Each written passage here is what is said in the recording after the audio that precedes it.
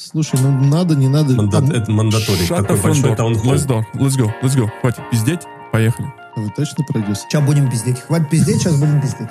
Роботизировался. Чипировался. Выковырял чипы из тех, кто вакцинировался. Да. Кстати, я вам про Амстердам не рассказывал. Тот момент, что я встретил... Я тебе кричу. Блиновская. Я так и знал. Я так надеялся. Так, у меня есть другая идея. Все будет так, как надо, то все будет так, как надо. Тут главное... А вы точно не Блиновская? Я, конечно, понимаю, что в ваш Нью-Джерси уже давным-давно пора вводить визы, но, по-моему, еще не ввели. Тут мне дядя Леня посоветовал прикольную штуку. Там муж любит одну температуру, жена любит другую. Это все он умеет. А? Погорячее. Да. А как насчет того, что попить чайку на ночь, чтобы цыгане не снились? Кофеин нормально на ночь спать. Ну, ромашку надо, ромашку. Кто у тебя в твоем блокнотике? Ура, ура, Миша, ура. Я считаю, моя миссия в этом подкасте выполнена. Приходит такой, говорит, я спрашиваю, как дела? Фаундер говорит, fabulous. Вот здесь пожар, здесь пожар, здесь пожар и здесь пожар. Но все здорово. Может, уже крыша поехала. Легкий налет ебанутости, он-то необходим. Вспоминается фраза Мэтью МакКонахи. А сколько раз за день ты дрочишь, дружок? Уровень дофамина. Да, оно. Да. Летит такая чайка, такая летит. Бля. Дорогой, как же мы теперь поедем домой? На что муж мне отвечает, раз. Слушай, он меня заставляет копать туда, но мне кажется, что надо копать туда. Что ты по этому поводу думаешь? Так и живем. У Баруха очень тихий микрофон. Ну, серьезно. Вот это реально деды, короче. Деды.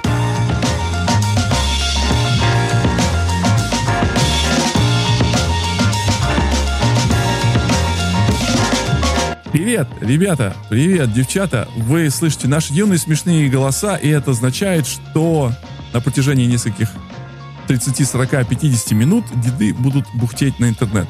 А кто эти деды замечательные? Сегодня со мной в моей виртуальной студии. Это Андрей Ребров из штата Нью-Йорк. Сегодня, надеюсь, так же пасмурно, как и в штате Нью-Джерси, потому что что-то с погодой стало, не завезли. Замечательно пасмурно, да. То, что нужно. Отлично. Миша Дружинин чтобы было, да. из солнечного Джерси-Сити, ну такого тоже пасмурного. It's always sunny in Jersey-City. И Барух Судогурский из, надеемся, тоже с хорошей погодой. Что с тобой случилось? Что у тебя с рукой? Нет, это я кровь сдавал. It's all good. Да? Барух у нас автоматизируется не только в доме, но и в здоровье. Мы, когда были на DevNexus, тестировали его новую автоматизацию. Он весь теперь роботизировался. Да, расскажи нам про автоматизацию. Чипировался. Да. Во-во-во. Выковырял чипы из тех, кто вакцинировался. Да. Это continuous glucose мониторинг, и он полезен для того, чтобы понять, от чего держаться подальше в плане еды, и когда надо срочно бежать, сжигать энергию перед тем, как она ушла в жирок. О, ты поставил эту штуку? Ну, Инстаграм притаскивает ее периодически. Я такой, а нужно ли мне это или не нужно? Ты расскажи, а нужно ли мне это? Ну, я не знаю, кому это нужно. Я умный девелопер-адвокейт, не первый день здесь сижу, поэтому никому не даю советов, кому что нужно. Я могу только рассказать, зачем я это использую. И вот у меня два вот этих вот use cases. Во-первых, посмотреть, от чего у меня дико пикает сахар в крови. Например, бананы, к сожалению, я их люблю, но нельзя. А во-вторых, пожрал, и вот сейчас либо эта энергия, ты ее как-то немедленно сожжешь, либо она уйдет в жирок. И вот прямо вот тебе инструкции. Пойди там, позанимайся чем-нибудь, а то жирок. Мне для этих целей автомат не нужен, поэтому я знаю, что пожрал, это обязательно уйдет в жирок, если не посмотришь. На самом деле прикольно. У меня, например, на молочку вообще нету инсулин-респонс, вообще по нулям. Я могу ужраться любой молочки, и у меня ничего нет. Поэтому после молочки я спокойно могу идти спать. Ну, это хорошо, что у тебя нету респонса на молочку от повышения сахара, но у тебя может быть другой респонс на молочку. Как известно, Нет. Во-первых, тут все это окружающие чувствуют и так. Во-вторых, у меня, слава богу, нет. И это на самом деле офигенно, потому что я реально очень люблю молочку, и поэтому я прям очень рад, что у меня организм со мной в этом плане согласен. И долго ты мониторишь мониторинг? Вот сейчас мне идет новый набор сенсоров на 2-й месяц. То есть у меня вот 30 числа заканчивается месяц. То есть они умирают через какое-то время? Тут есть две детали. Есть сенсор, который прямо вот внутри, и трансмиттер, который Bluetooth. Сенсор надо менять каждые 10 дней, а у трансмиттера несъемная батарейка на 3 месяца. Насколько глубоко оно в тебя вставляется, вживляется? Где-то, на так. полшишечки. Да. Но если вы не смотрите, у кого какая шишка? Да. Если вы не смотрите этот подкаст на видео, на YouTube, вы не в курсе, какая шишка у Вити. Причем Барух, ты же сказал, ты же на свою шишечку оценивал. Хорошо, молодец. Не прошел для Вити бесследно. Мы продолжаем. Да, абсолютно. Да. Он теперь с нами. Да. Что я хотел сказать, что это мягкий катетер, поэтому он абсолютно не чувствуется. И, если бы я его не вынимал, я бы не знал, какой он длинный там внутри. Вот это, пожалуйста, нарежьте на шорты. На шорты? Вот, как Барух будет рассказывать про то, как он вынимает, и он не знает, про какой длины. Это гениально. Мы продолжаем жечь. Кстати, я вам про Амстердам не рассказывал. Тот момент, что я встретил... Одну звезду встретил в Амстердаме. Я встретил, как его зовут, такой тоже татуированный. Андрей тут перед выпуском рассказал про татуировку на лице, и я вспомнил, что Моргенштерна я там встретил. Во! Да ну нафиг. Я тебе кричу. Да. Мы шли, потом вот так же, как я рассказывал, как я встретил сиськи, так же встретил Моргенштерна. Глаза поднял, гляжу, знакомая рожа. И только потом додумался, это тот самый. Я не являюсь его поклонником и слушателем его музыки, но как бы люди, которые были со мной вокруг, а именно там Антон, он сказал, да, подтверждаем, да, это был он. Так удивительно, что ты его узнал. Нет, не запилили, потому что он какой-то весь дерганый, в том плане, что... типа того, да, там что-то типа... Это моя жена потянулась что-то там сумку поправить, а он прям типа вот как будто сейчас с ним будут просить фотографироваться. Вот такой какой-то был такой неловкий момент. Но он с антуражем, там какие-то 2 с ним таких этих тоже в похожих одеждах товарищей. Чемоданы денег, да?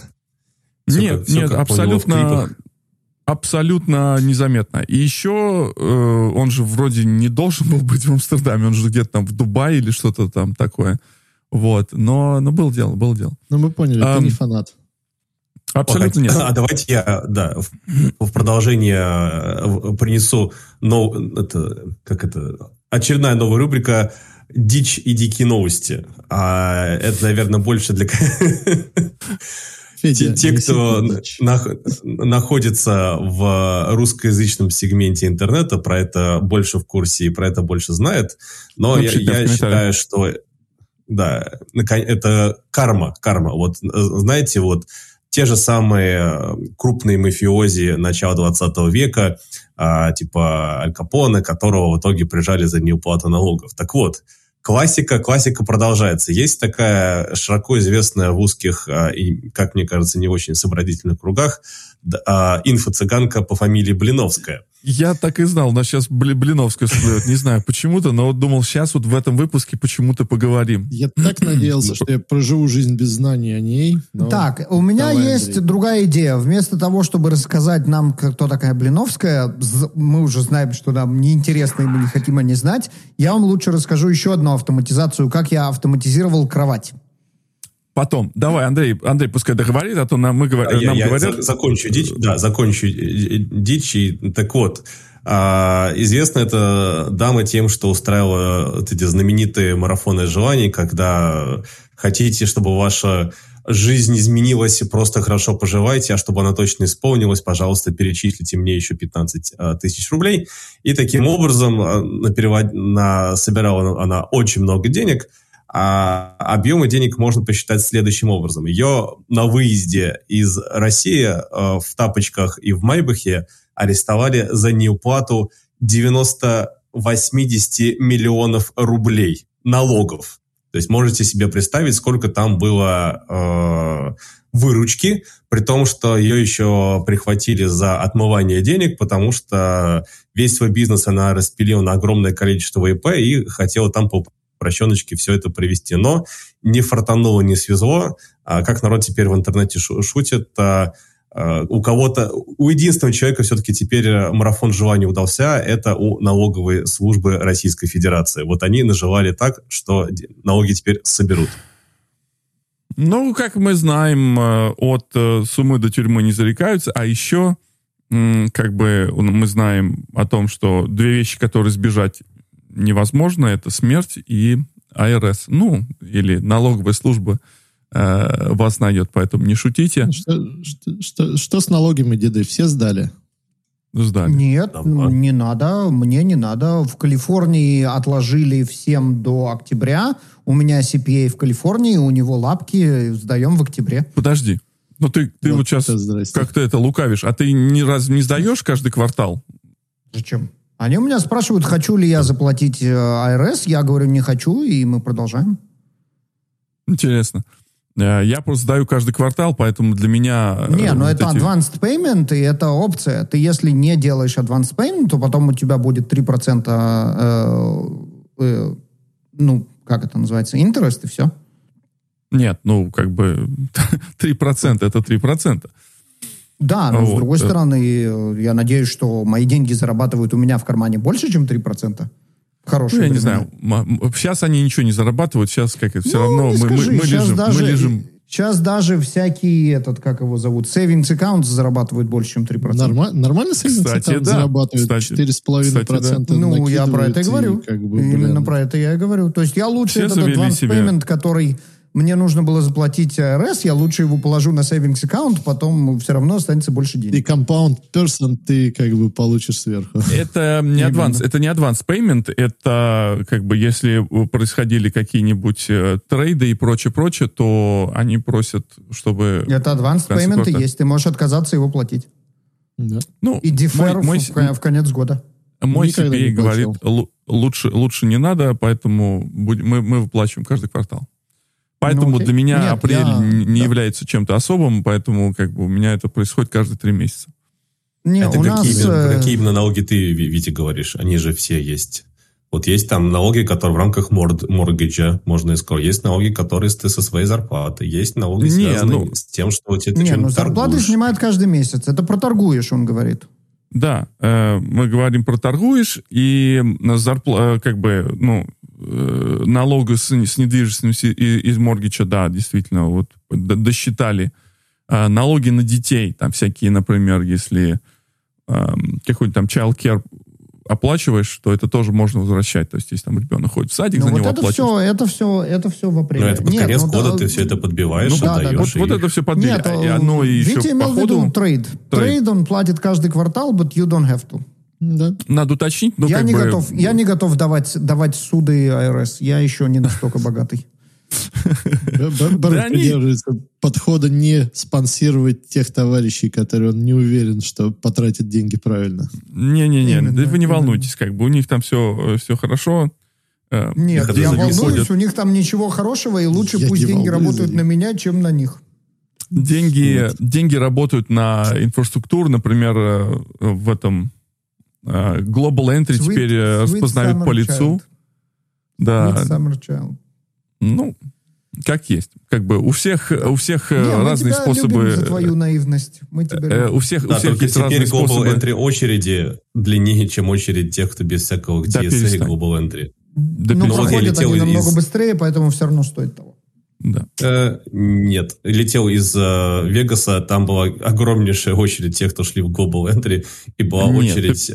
Ты что, с клиром путаешь? Ты путаешь с клиром из TSA. Нет, он путает с TSA путает. Да, Global Entry это на влет в США на паспортный контроль.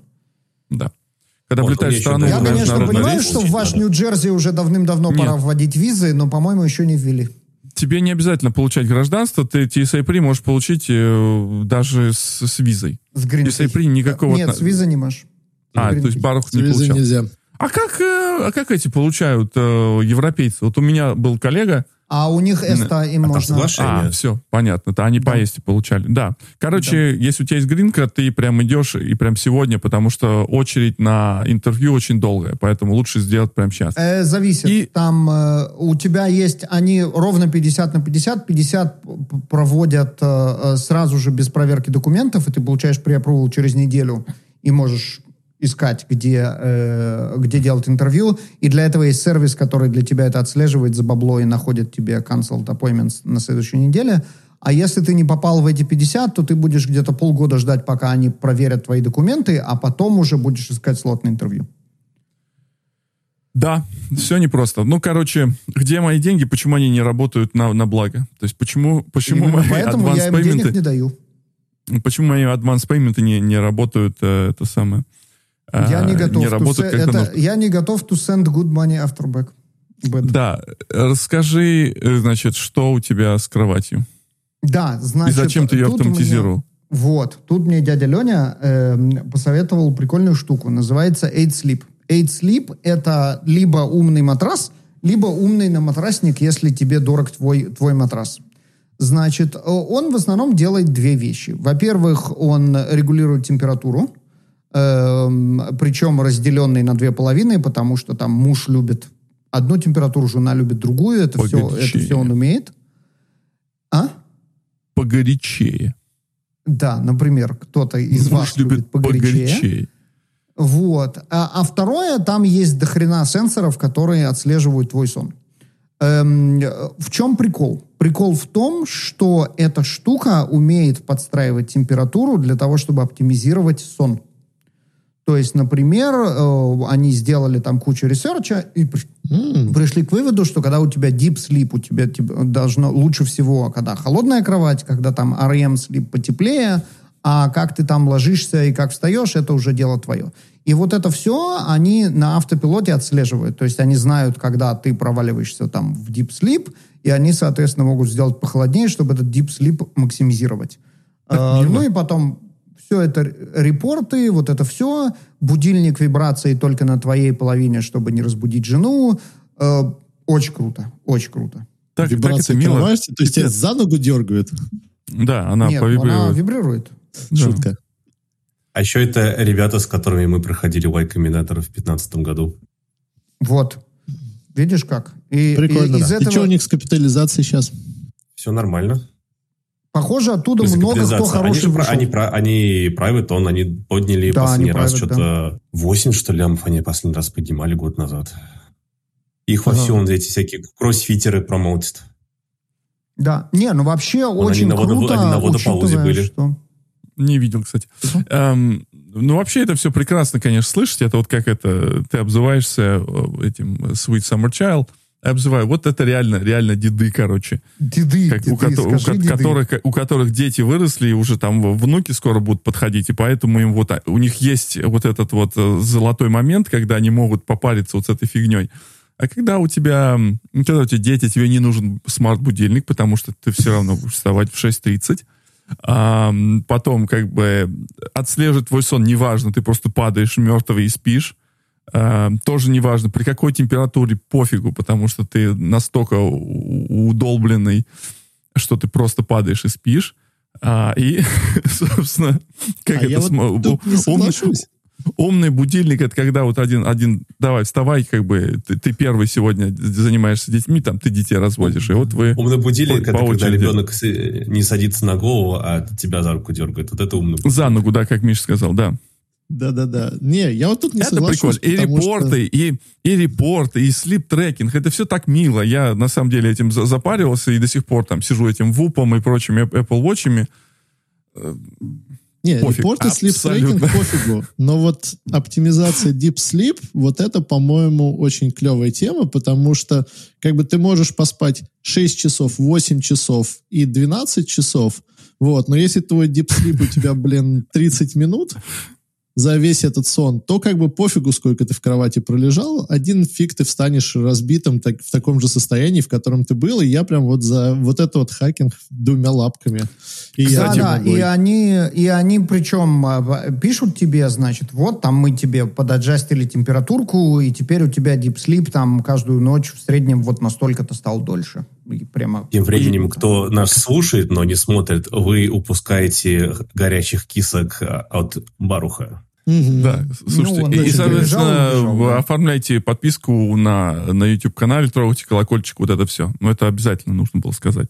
Да, это все, конечно, замечательно, это все прекрасно. По поводу вот Барух, выпивающий галлон молока на ночь и спит хорошо, то есть, как бы, действительно спишь хорошо, да? Вот, а как же там не кушать там перед сном и вот это все?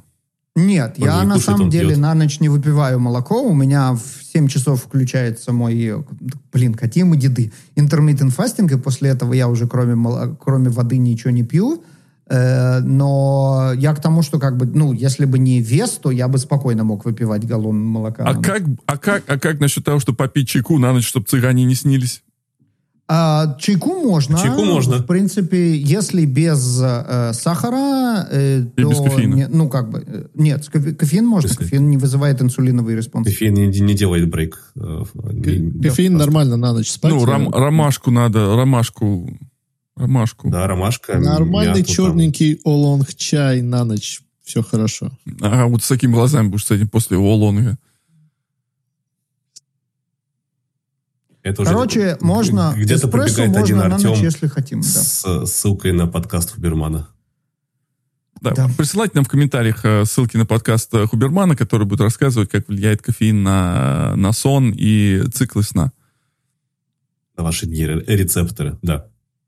Что у нас еще нового интересного? Михаил, что у нас в мире экономики происходит? Что у нас с криптой? Что у тебя в твоем блокнотике? Я не знаю. Представляете, я не знаю. Ура! Миша перестал мониторить и находиться в постоянном экзайте. Ура! Я считаю, моя миссия в этом подкасте выполнена. Да. Барух придет с своей позитивности, но я могу продолжить рассказ про Student Summit с 2 недель назад, потому что на этом саммите выступала одна женщина, менеджер-партнер в каком-то VC-фонде. И я эту историю рассказываю куче народу последние пару недель. Что-то Миша там проникся, по-моему, он там прям... Я вообще проникся полностью, потому что ее спросили, говорит, а что вы, какие характеристики вы смотрите в фаундерах, которые приходят к вам за деньгами? И она такая, говорит, это интересно, говорит, я вообще, говорит, смотрю, говорит, на unshakable оптимизм. Говорит, что это значит? О чем ты вообще сейчас? Он говорит, понимаешь, говорит, мы разговаривали с одним фаундером 2 недели назад, говорит, и он приходит такой, говорит, я спрашиваю, как дела? Говорит, фаундер говорит, fabulous. Говорит, охрененно, все супер. У меня, говорит, вот здесь пожар, здесь пожар, здесь пожар и здесь пожар. Но все здорово. Говорит, я говорит, вот такие вещи ищу в фаундерах, что они понимают, что у них происходит ад где-то, но тем не менее продолжают двигать это дальше. Почему ты думаешь, что это unshakable оптимизм, а не... Это она так назвала. Может, уже крыша поехала уже, у человека совсем. Так и есть в любом случае. Легкий налет ебанутости, он для тех людей, которые делают бизнес, необходим. Потому что по-моему, не легкий налет, такой прям хороший налет. Не, это легкий. Потому что в здравом уме заниматься бизнесом в условиях того, что вокруг происходит, а нафиг оно нужно? Это нужно быть быть таким отмороженным оптимистом. Это абсолютно, это 100%. Да. И ее тоже спросили, он говорит, I'm identify as happy person. Я такой, это хорошо. Это мне нравится, да. В Амстердам. Это я. Все в Амстердам. Ты понимаешь, ведь мне после этих разговоров мысль, она не первый раз в голову приходит, что это, возможно, какие-то, отклонения в генетическом коде, потому что кому-то нужно в Амстердам, чтобы поднять уровень дофамина, еще чего-то, а у кого-то он просто такого уровня, его хватает, чтобы много падений прогнать и при этом еще умудриться остаться с непоехавшей крышечкой. Да, нам не нужна наркота, нас прет и так. Да. Нас наяву прет и без всякого компота. Да, это все понятно, это все прекрасно. Наркота, естественно, мы с Антоном, когда делали воркшоп, естественно, мы делали воркшоп в Амстердаме, и, естественно, воркшоп был там 8 часов, там, естественно, меня там перло, и мы там про что только не рассказывали, про Кавку, про Котлин, и Китор. Один из вопросов... Да, один из вопросов, который задали как раз, на каких препаратах вы сидите во всем вот этом. И самое интересное, что ни на каких препаратах не было. У нас, собственно, наяву очень сильно перло без всякого компота. И шутки шутками, там шутки про Амстердам и все такое, это мы можем обо всем этом говорить, но это все равно не является долгоиграющим способом. Да, мы там знаем, что и более сильные препараты люди использовали, которые используют до сих пор. Но это все не долгосрочно. Поэтому нужно это все не долгосрочно, поэтому надо тренировать свое тело, вырабатывать химию самому, и жизнь станет на порядок прекраснее, розовее и веселее. Вот это прямо, да. Вспоминается фраза Мэтью МакКонахи. А сколько раз за день ты дрочишь, дружок? Помните художественный фильм? Нет, вот это неправильно. Это rookie numbers. Напомни, как это связано. Напомни нашим слушателям, как это связано. Организм вырабатывает тебе, пожалуйста, эндорфин, допамин, все, что хочешь. Но он тоже там, по-моему, был такой очень читерский под кокосом, конечно. Еще мартини ему подносили за весь фильм. Ну и это пение. Пение тоже поднимает уровень дофамина. Да, оно. Да. Так что я хотел сказать, что на самом деле это исключительно state of mind. Да? И это вообще я считаю, что каждый из нас живет во вселенной, которую сам себе придумал.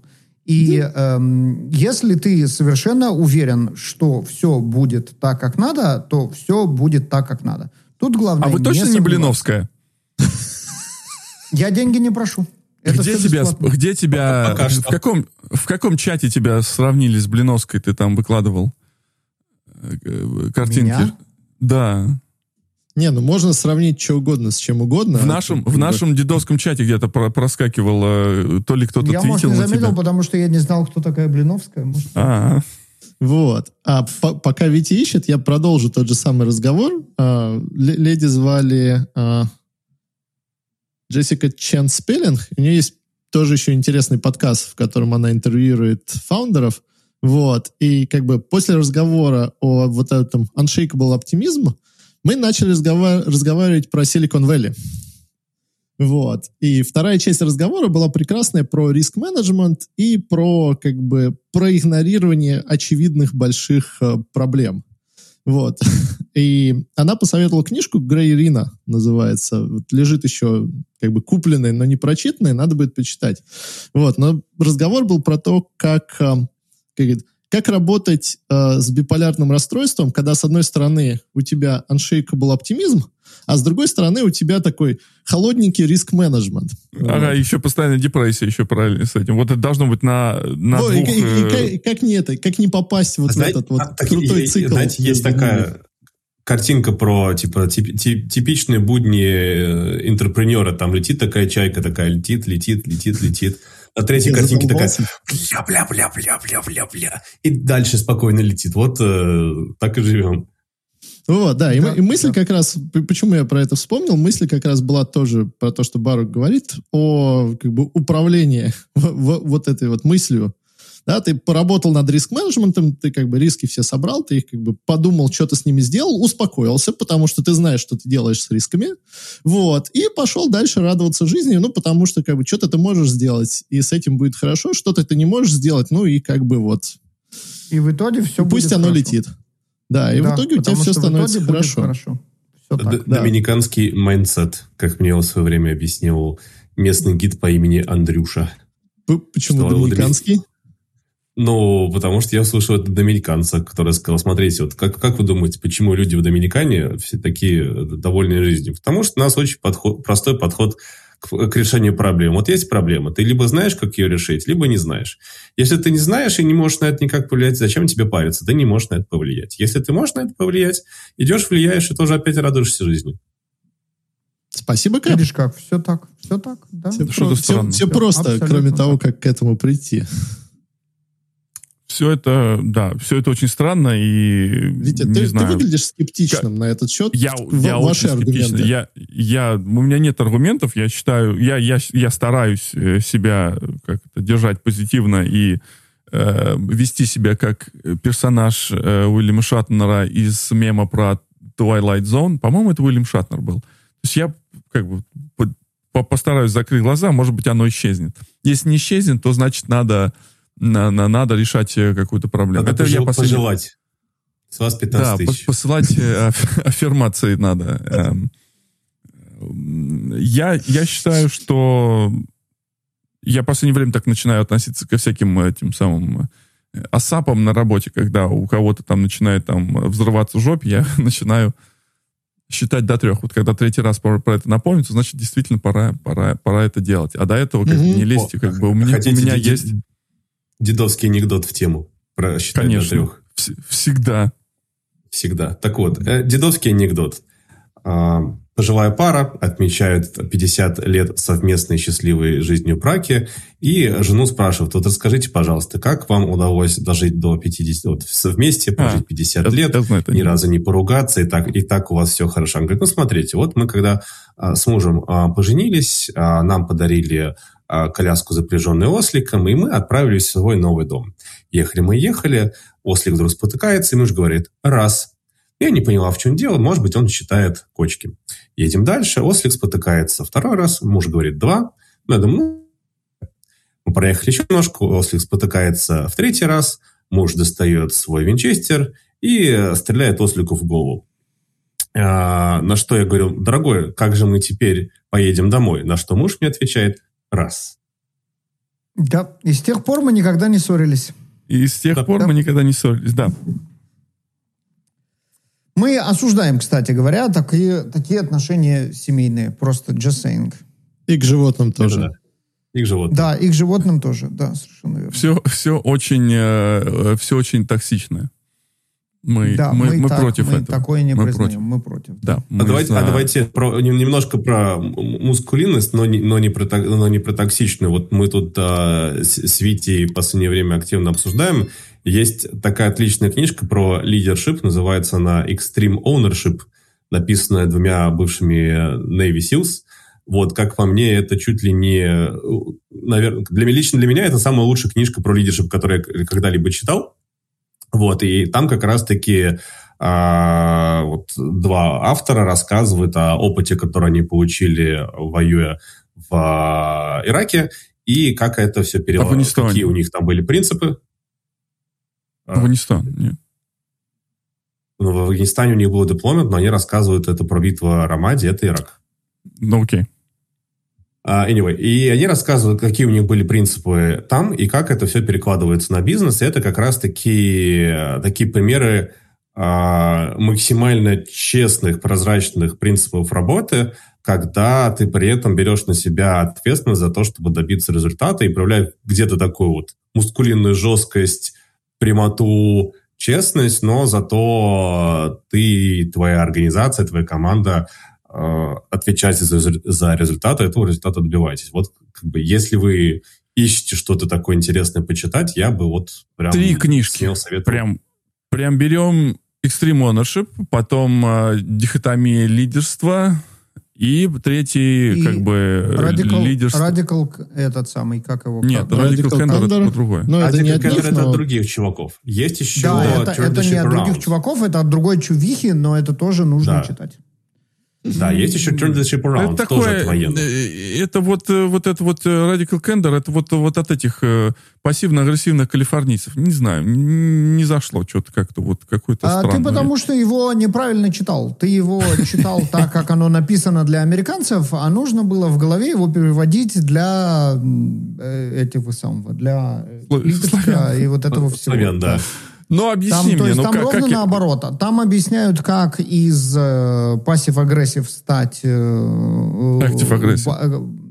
стать active-aggressive, а нам нужно наоборот, как из active-aggressive стать менее active-aggressive. Это просто ее нужно в голове переводить, и тогда она отличная. Это сложно. Да, если честно смотреть на Radical Candor, да, он бесполезен для большинства из нас, потому что, куда уж более радикал. На самом деле нет. Нет, уже там же давно фокус нет. в том, что там же есть вторая шкала, да, там есть одна типа, значит, что мы критикуем, там, значит, критикуем, не критикуем, и care и don't care, нам есть дело или нет. Вот русские идут в критикуют и насрать.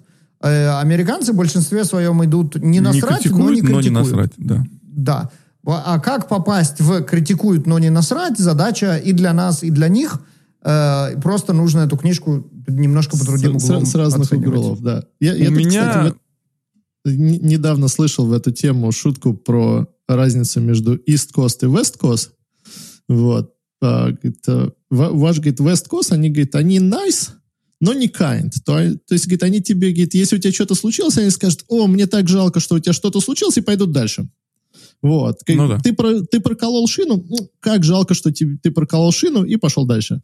Вот, говорит, а East Coast, они, говорит, в каких-то местах, они в обратную сторону, они, говорит, not не nice, nice, но kind. Говорит, то есть, говорит, ты проколол шину, какой ж ты идиот, давай я тебе помогу, а ты сам не справишься.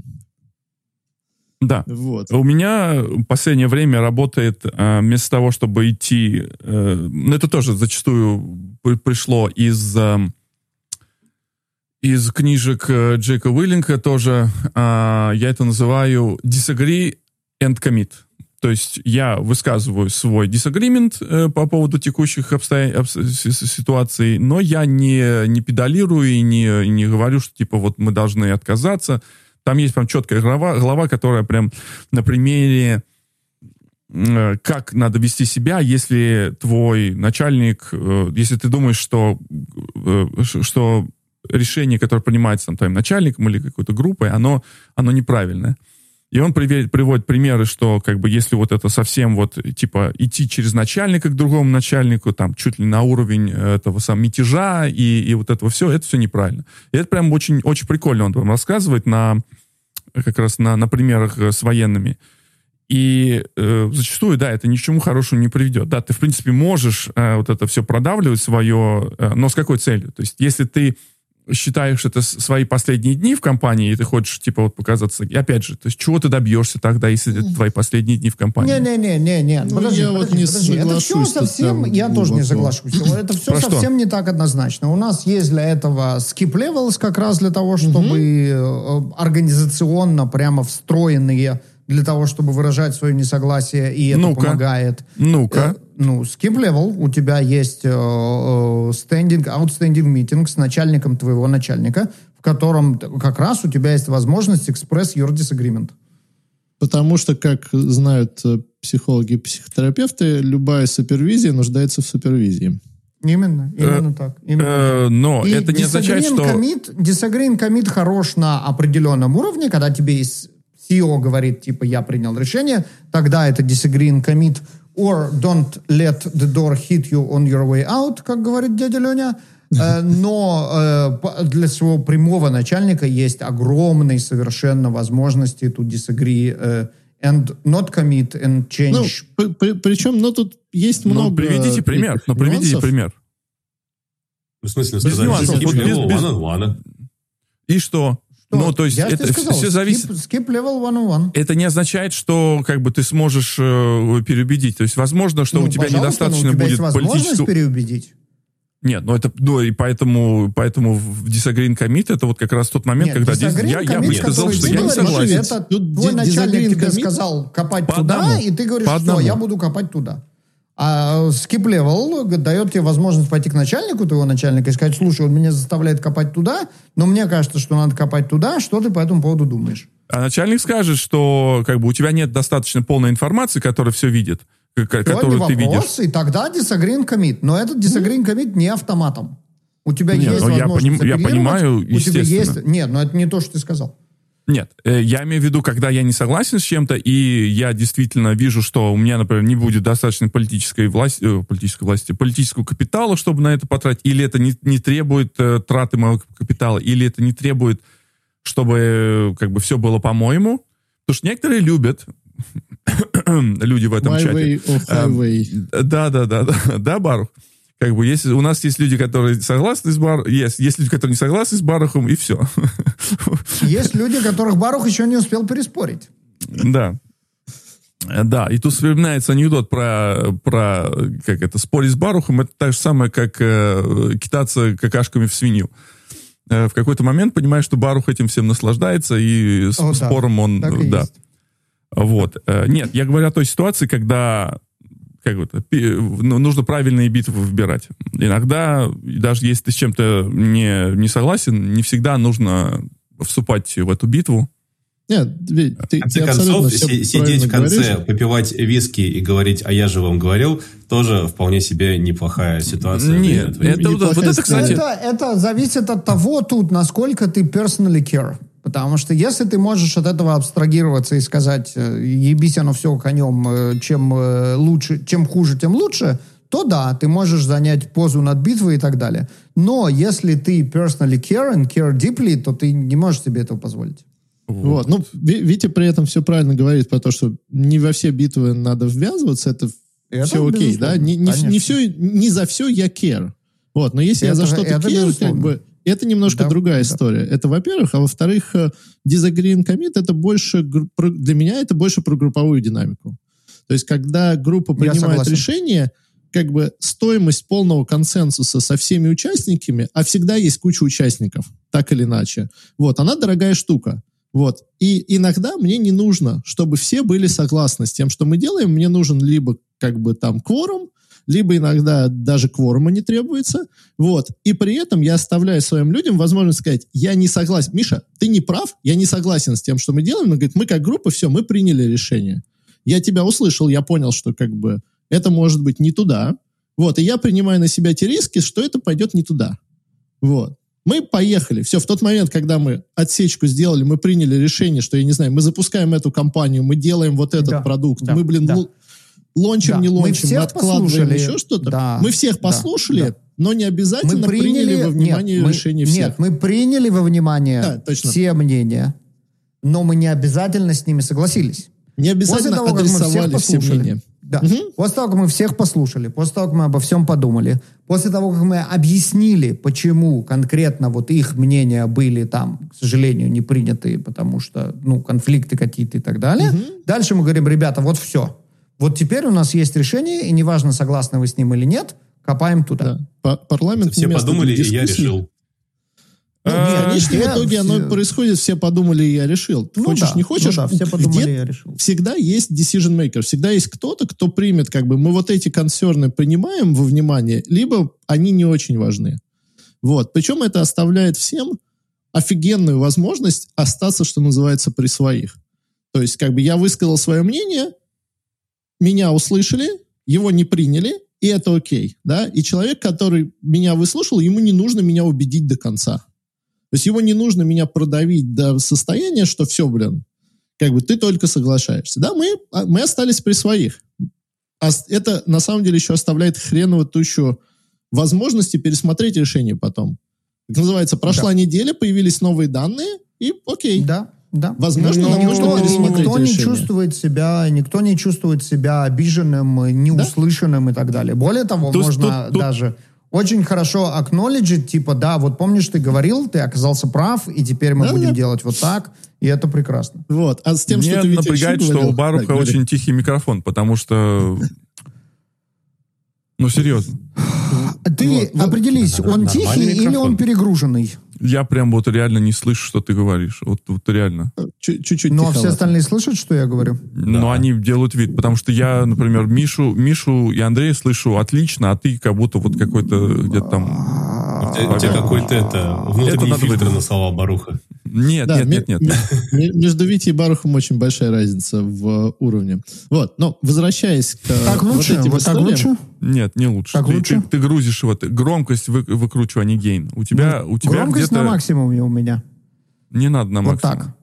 Вот, давайте. Определись. Вот так хорошо.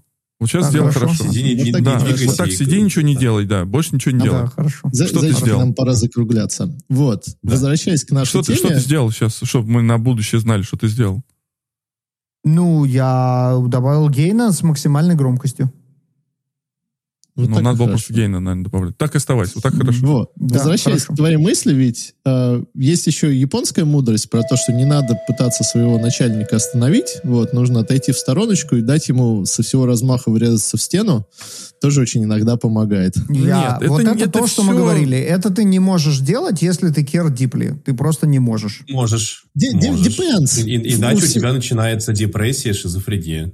Да. Причем всем нужно активное обучение. Иногда нет, где же ваш этот skip level? Где же этот skip level тогда? То есть, как я могу позволить, если он размажется в стену, это ударит по моей команде? У меня нету skip level. У тебя борда skip level. У тебя борда skip level. А что? У меня борда... Что? У меня... Что? Вот такая борда, что это не skip level, что это все те же самые люди. Придешь жаловаться, они скажут, ты кто из нас CTO, ты или мы? Да, иди, занимайся. Значит... Иногда люди обучаются на опыте. Pain is instructional, как ты, Барк, сам говоришь. Вот, поэтому, смотрите, нет. Иногда у нас есть это самое «заставь дурака Богу молиться, он лоб прошибет». И pain здесь не instructional, потому что здесь будет все равно, все будут думать, что так и должно. А должно быть иначе. Но иногда, опять же, тут важно понимать, что тебе важнее. Оставаться быть правым или get things done. Если дело будет сделано, или ты будешь оставаться правым. У меня сейчас реально идет борьба с этим самым, с маркетингом. Она такая холодная война.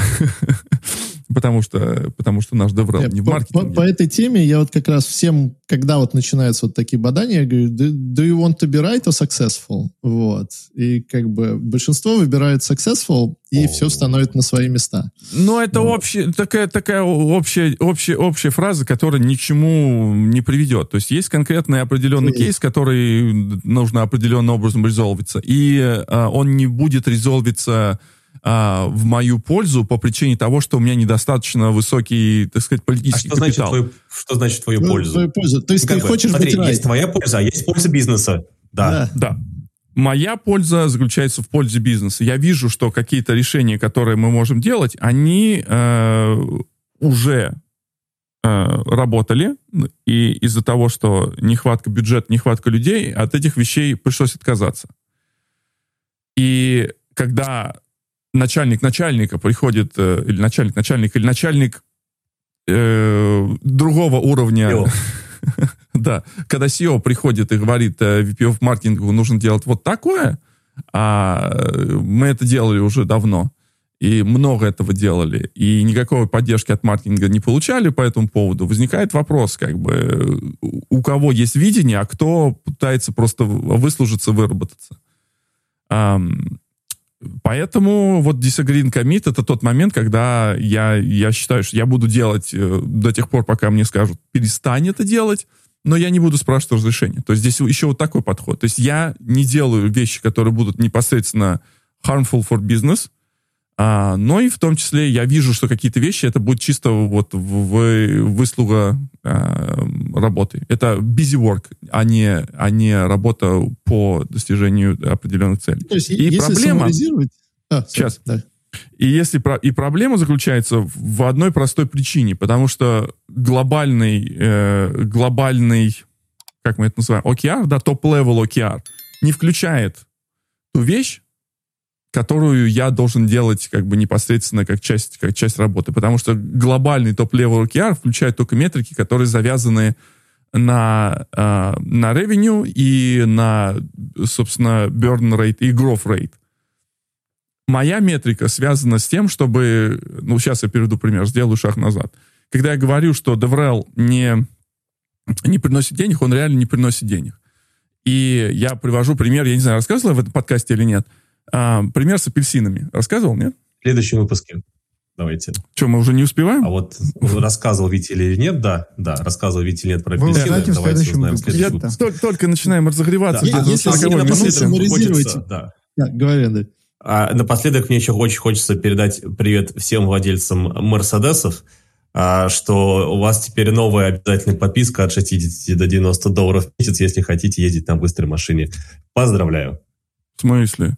Ты так говоришь, как будто это что-то плохое. Узнаете в следующем выпуске. Я не понял. В смысле, что это значит? Я говорю, что это очень хорошее для бизнеса подписок. А вот если у тебя Мерседес? Да. Все равно нормально. Что? Я вообще... у меня 0 Вот скоро у тебя будет подписка еще одна обязательно. У меня и так есть подписка на много чего. И я прямо... Модель подписок, она отличная. Она гарантирует прогресс того, что не забросят то, что у меня уже есть, и это замечательно. Да, а вот ты, слушайте подробности. Вот ты оформил подписку на подкаст Адида? Модель подписки. Да. Что-то странный какой-то выпуск. У нас вот как раз не хватает времени разговориться, и где-то на 40-й минуте у нас у всех потому уже... что формат ненормальный. Наш нормальный формат 2 часа, мы знаем. 2 часа. Надо исправить. Но сегодня со мной, моей виртуальной студии, я не дал Мише подсуммаризировать. Миш, подсуммаризируй. Ты хотел сделать саммари нам? Я хотел очередную абстрактную фразу сказать, что надо думать, прежде чем делать. Можно нам оформить тоже эти самые... цитата от Миши будет. Вот этот, каждый раз, когда Миша будет говорить абстрактную цитату, у нас будет цитата от Миши. Вот тоже в рамочке. Да. Чтобы можно было... Рубрика «Цитаты от Миши». Да, у нас есть Тони Робинсон, у нас есть, как ее зовут, которую арестовали только что, кого там Блиновская. И у нас есть Миша Дружинин тоже, будет выдавать мудрости наш подкаст. Опять же, я говорю это без злости. На одном уровне с Тони Робинсон нормально. Еще чек осталось поднять за консалтинг, и все будет хорошо. И потом сбегать в женском платье от налогов. Да, а давайте соберем нам денег с Андреем, чтобы мы поехали на курсы к Джеку Уиллингу. Давайте вот этот... А то мы сидим, мы думаем, поехать нам на курсы к Леву Бабину и Джеку Уиллингу или не поехать? Кому? Вот. Ну, это вот как раз авторы книг про Extreme Ownership и дихотомии лидерства. Я думал, опять это твой кроссфит. Да. Кстати, да, Андрей, это не намного дороже, чем кроссфит с Ричем Фронингом, да. Он куда-то пропал, что-то не пишут, что-то не объявляют. Сегодня в нашей студии мы были. Окей. Сегодня в моей виртуальной... И я напоминаю, что вы слышали подкаст «Как деды бухтят на интернет». Очень, очень странные несколько выпусков у нас получаются какие-то. Нам не хватает времени. Но сегодня со мной в моей виртуальной студии был Андрей Ребров из солнечного Нью-Йорка. Улыбается и завис. Хорошо. Миша Дружинин из солнечного Джерси-Сити. Не болейте. И Барух Садогурский из солнечного Теннесси, что в штате... Солнечного Нэшвилля, что в штате Теннесси. И я, Витя Грамов, с вами из солнечного Нью-Джерси. Такое сегодня. И солнечный Виктор Гамов. Солнечный Виктор Гамов, да. Наш Нью-Джерси. Человек в Амстердаме. До скорых встреч на волнах этого замечательного радио о том, как деды бухтят на интернет. У нас теперь есть подкаст еще теперь в Ютьюбе. Они тоже запустили подкасты. Там, если вы слушаете нас, почему-то вот там тоже теперь можно слушать нас. Короче, вот так. Лучше, подписывайтесь, конечно, смотреть. ставьте лайки и пишите комментарии. Да, лучше, конечно, смотреть. Мы пытаемся даже изображать какие-то эмоции всего происходящего. Пока.